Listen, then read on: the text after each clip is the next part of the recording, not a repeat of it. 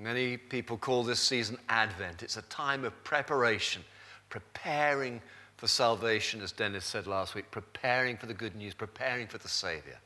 Do not be afraid, said the angel. I bring you good news that will be for great joy for all people. Unto us is born a Savior who is Christ the Lord. Last week, Dennis reminded us that the great joy of this message is that we can know God, that He is our mighty protector and preserver. And if you missed that, do just check that message out. It set me up for this time, and I hope it's going to set you up. God with us. God with us. I hope you're ready for Christmas. I hope you're getting there. I've done my Christmas shopping. Who's done their Christmas shopping here? I've bought Flissy she's not here, I'll tell you. Keep a secret, will you?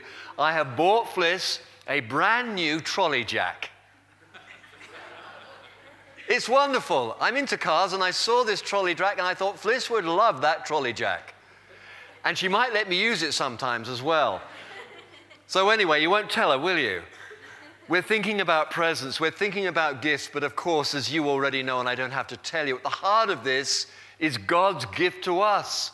He gave first, therefore we give to others.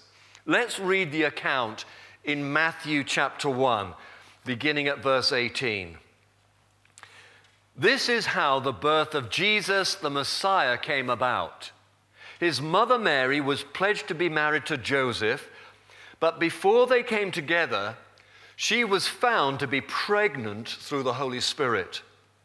Because Joseph, her husband, was faithful to the law and yet did not want to expose her to public disgrace, he had in mind to divorce her quietly. But after he had considered this, an angel of the Lord appeared to him in a dream and said, Joseph, son of David, do not be afraid to take Mary home to be your wife, because what is conceived in her is from the Holy Spirit, and she will give birth to a son, and you are to give him the name Jesus, because he will save his people from their sins. All this took place to fulfill what the Lord had said through the prophet. The virgin will conceive and give birth to a son, and they will call him Emmanuel, which means God with us. A wonderful passage, a wonderful stirring passage, and rightly so. Two names there, two titles, two explanations. The angel says to Joseph, Mary's going to have a son, and you are to call him Jesus. That name was not particularly uncommon, but it was important. It was loaded because it meant he will save his people from their sins. It was a popular name, Jesus. And doesn't that just lend something? Doesn't that tell us something about the mentality of the people to whom Jesus came? They were looking forward to that time when God would send a Savior. From Abraham onwards, throughout the prophets, through David, there was this awareness, there was this understanding that God was going to send His Savior to the world. And people were hungry for that. They were yearning for that. You may be longing for Christmas for all sorts of reasons. Maybe tomorrow you're going to be getting on a plane and flying off to some far-flung part of the world to be reunited with your family. I met people last Sunday who were saying they were going to Australia, they were going to South Africa to be reunited with their family. A great longing was there. Longing is part of being human, and in Christ we find the sum of all of our longings. But God's people at this time were one in this. They were longing for the Savior of the world. And this incredible moment when the angel came to Joseph and spoke of this event in his lifetime, not only his lifetime, but in his family, Jesus, who was going to be the one who saved his people from their sins. You know, it is extraordinary. You know, we can look back then and say, oh, how terrible it was, and what was the world like? It was barbaric. You know, when I was teaching the Jonah series, as many of you know, I was describing Nineveh as the Third Reich of its day. But hey, this week alone, the news that has come to us is that we are a people that are deeply marred. When you think about that terrible, terrible massacre in Newton, Connecticut, I hope you're praying for those families and that community. Don't just be aghast and horrified by it. Pray for that family. And the motives are unclear. It's not, a teacher who wasn't given the promotion he needed or whatever else. Not that anything can justify that kind of a massacre. It was just still unclear. Maybe it will become clear, but it says this loud and clear in letters 6 foot high: we need a Savior. There is something wrong in the heart of mankind. And it stems back to the earliest of days, the very earliest days, where one of us, Scripture has it that his name was Adam, one of us sinned and set into motion a catastrophic catalogue of events which has overtaken us all and in which we're all involved and all participate. And add now that little event in the Garden of Eden, as the Scripture has it, led to such catastrophe. That rebellion against God could not be put right. It fractured something profound. On Tuesday, Fliss and I are going to see The Hobbit at the cinema. We're looking forward to it.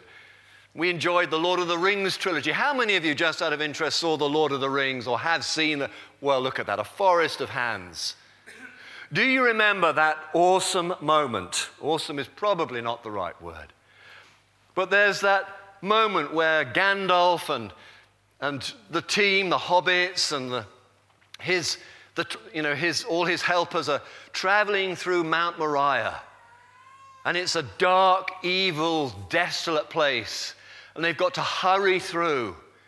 And they take a little break in this small room, this small chamber.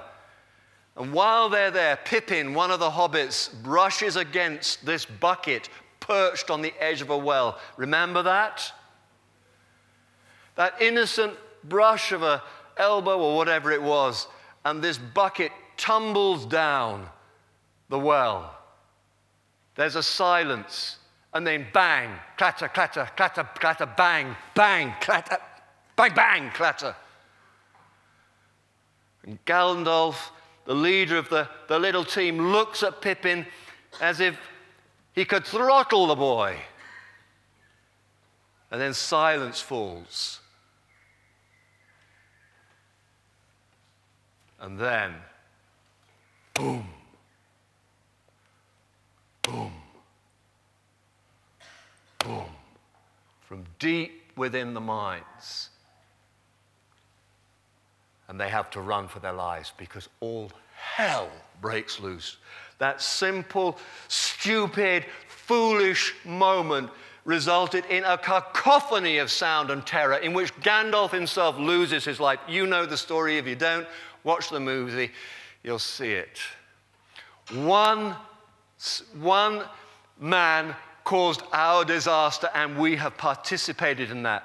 But the good news is this, that if one of us did that, one of us will save us. All we need is a spotless Savior. All we need is one who has not sinned, one who has not rebelled against God, who has lived a perfect life. Hands up if you want to volunteer. And therein lies the problem. The Scripture says that all of us have sinned and fallen short of the glory of God. Not one of us can save ourselves, let alone another. And that's the terrifying dilemma we find ourselves in. But God himself has a solution. And the solution is himself. The second title, the second name that the angel says that this baby boy will have is Emmanuel, God with us. Emmanuel, God with us. And I've been particularly struck on this. I've been thinking about that and reading about it and meditating and praying. You know, I have been a Christian a little while now, and so Christmas comes round and you find yourself saying, what's more to say? Hasn't it all been said? And I'm hungry to deepen my faith and hungry to go deeper into the things of God. And I have spent time thinking and praying about God with us, Emmanuel. And then something began to happen, as often happens in my daily life, that set me thinking.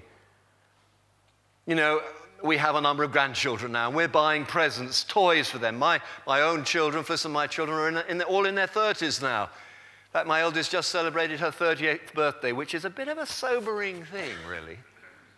Because I don't feel old enough to have a 38-year-old daughter. And I don't look old enough to have a... Oh, forget it then. You're just too slow off the mark. I don't feel old enough to have 30-year-old kids. But we've got grandkids now, and we're buying toys again, and it's a lot of fun. And Fliss and I were smiling the other day. We remember how our second daughter, Jessie, when she was little, we bought her a Cabbage Patch doll. Now, some of you are going to show your age now. Who knows what I'm talking about when I say cabbage? Some of the blokes know. Well, that's a bit scary. A Cabbage Patch doll. And our daughter, Jessie, she loved this little Cabbage Patch doll. She took it everywhere. She was inseparable. And every night when she said her prayers, she would say, "Please, Jesus, may my Cabbage Patch doll come alive." She loved it so much. It was a baby. It was her baby. And she wanted it to come alive. Can I just ask you, I'm interested to know, how many of you have ever prayed when you were kids, "Please let my toys come alive"? Anybody ever do that? Some of you. It's a dream come true for a lot of kids, isn't it? Just watch this little trailer. This will sort of capture the mood of it. Thank you, Matt. Yes, sir. Establish a recon post downstairs. Code Red, repeat. We are at Code Red. Recon Plan Charlie. Execute. Move, move, move, move, move. It's a big one. Walt Disney Pictures presents a totally new animated motion picture event. Star Command, come in. Do you read me? The story of two toys. There seems to be no sign of intelligent life anywhere. Hello? Headed for a showdown. My name is Woody. This is my spot. I am Buzz Lightyear. I come in peace. You are a child's plaything. You are a sad, strange little man. And playing by their own rules. Draw. Got me again. I don't like confrontations. Buzz-looking alien. Where? You're mocking me, aren't you? Oh, impressive wingspan. Very good. Oh, what? He can't fly. Yes, I can. Can't. Can. Can't. The adventure takes off when toys come to life. To infinity and beyond. Toy Story. Look out! Can. Give him a clap. I love that. I found myself, that'll probably be on at Christmas if he wants to catch the rest of the movie. It's a lot of fun, isn't it? There's 3 of them now. But I found myself looking at that clip, and I was thinking about Woody there. He was the cowboy character. And he says to Buzz Lightyear, the spaceman, he says, "You are a child's plaything." And that struck me. That struck me because Woody is the kind of hero of the 3 films, and Woody exhibits love, compassion, loyalty, courage, leadership. He has many, many fine human qualities. But what must it be like for Woody to have all of those fine qualities, many of which we might aspire to, and find yourself in that gangly ragdoll type of body? That's difficult. That's difficult. He has all the attributes, all the qualities all the inspirational aspects of leadership that we might want to be. And yet there he is in this gangly ragdoll body. And I find myself asking the Lord, how was that for you? You see, this Jesus, this baby, is more than just another very special baby, and every baby is special, of course. This Jesus, this Emmanuel, is unique because he is God. God has come down in human flesh to become the perfect one that can be one of us to pay the price for our sin. But what must that be like for him? You see, God is omnipotent. God can do anything at any time. God is all-powerful. In our own little way here in St. Albans, we know that to be true because we've seen him do healing miracles. And I mean, just read the stories on our website, Sunday be Sunday. And nobody does a great song and dance of it. You know, we don't hold a national feast or holiday because somebody gets healed or something like that happens. But Sunday be Sunday, we see people healed in this place. We know God does that. We cannot. But as we pray, he blesses. God is omnipotent. How must it be for the omnipotent God to be reduced, not just to a man, but prior to that, a gangly teenager with hormones popping off and acne and goodness knows what? What must it be like for God to be a little child in the playground, as it were, with all the kind of dynamics of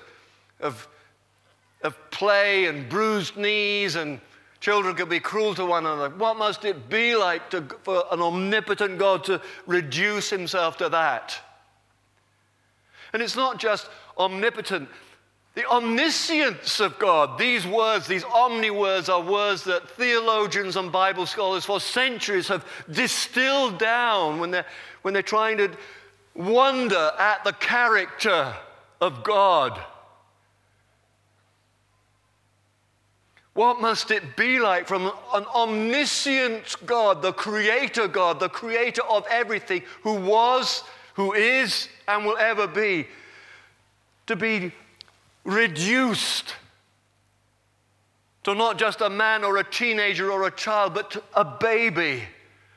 What must it be like to be reduced to that? And it's not just omnipotence, it's not just omniscience. What must it be like from an omnipresent God? You live and I live and have my being under the eye of an all-seeing God. You may have come to faith this past year. You may now be celebrating your first Christian Christmas. But even when you were far away from God, he was not far away from you. He saw every tear, every cry, every cruel moment when you meted out cruelty to another. He saw every moment of that. God does not live in our human timeline. He is beyond that and can intersect at any moment. He's aware of it all. What must it be like from an omnipotent, omniscient, omnipresent God to be reduced down into a fetus? What must that be like? And yet that's the truth. Because he is truly God and truly man. The scripture says there's no temptation that humanity has ever undergone that God does not know from first-hand experience. What must it be like? And I find myself at this stage in my life saying to God, I love Christmas. I love this season of giving. I love this Christmas craziness. I'm not one of these sad Christians that go around saying, oh, all this tinsel is rubbish and all the rest of it. I say, bring it on. Let's go crazy. Why? Because we've got something to go crazy about. Bring it on. I have no time for these Christians who kind of say, oh, it's too commercial. Hey, bring it on. And take those precious moments where God intersects and take every opportunity that he gives. I had a wonderful opportunity on Friday night. Didn't tell the last congregation, but forgot about it. Fliss and I went to my car club's annual dinner dance. What are you laughing about? It was fabulous. All these Triumph fans and all the rest of it. I've only been in the club, this particular club, for a few months really. And the leader of our club came up to me just before the service. He's not a Christian, he's not a man of faith, but he said, Chris, I hope you don't mind me asking, but would you mind giving thanks at the beginning of the service? What should I call you? And I said, well, call me Reverend Chris Lane. He said, okay, right. So I had just this little opportunity in that club where, you know, a lot of blokes doing blokish things, but we all fell silent. And I thank God for the friendships, for the fun we'd had, and that we were able to sit down and share this meal. And I said, let's all say amen. And they said amen. Don't turn your nose up at all this Christmas stuff. Embrace it. Enjoy it. God loves it. Because at the heart of it, and that's what we must carry with us, is this truth that God is with us. Thank you. I've got one last little video clip. Gone a bit mad on the old video clips this morning. When I was doing my prayer and study and research, just for myself as much as anything, I came across this little clip. It's a few of the highlights of a Christmas sermon. Don't worry, I'm not going to sit through another 40 minutes of a sermon now. It's the highlights. But what a sermon. This sermon was given on Christmas Eve in 1854 by Charles Spurgeon. It's over 100 years old. The video clip lasts 3 minutes or so. It's like a meditation, really. And I've watched it 2 or 3 times. And you know what? I have used it, and I invite you to use it now as 3 minutes, if you like, just to catch your breath. To kind of recalibrate yourself. So that the very heart of yourself is not concerned about whether Auntie Flo will be comfortable in the spare bedroom, or whether we will catch that train, or whether we can afford to do, all these things that happen, and I know about it. But as followers of Jesus, and of those who aspire to be followers of Jesus, let's just take these precious moments before the craziness begins, just to put that truth, that Jesus is my Savior, our Savior, that Jesus is Emmanuel, God with us, and He is the very center of what we're about here at Vineyard.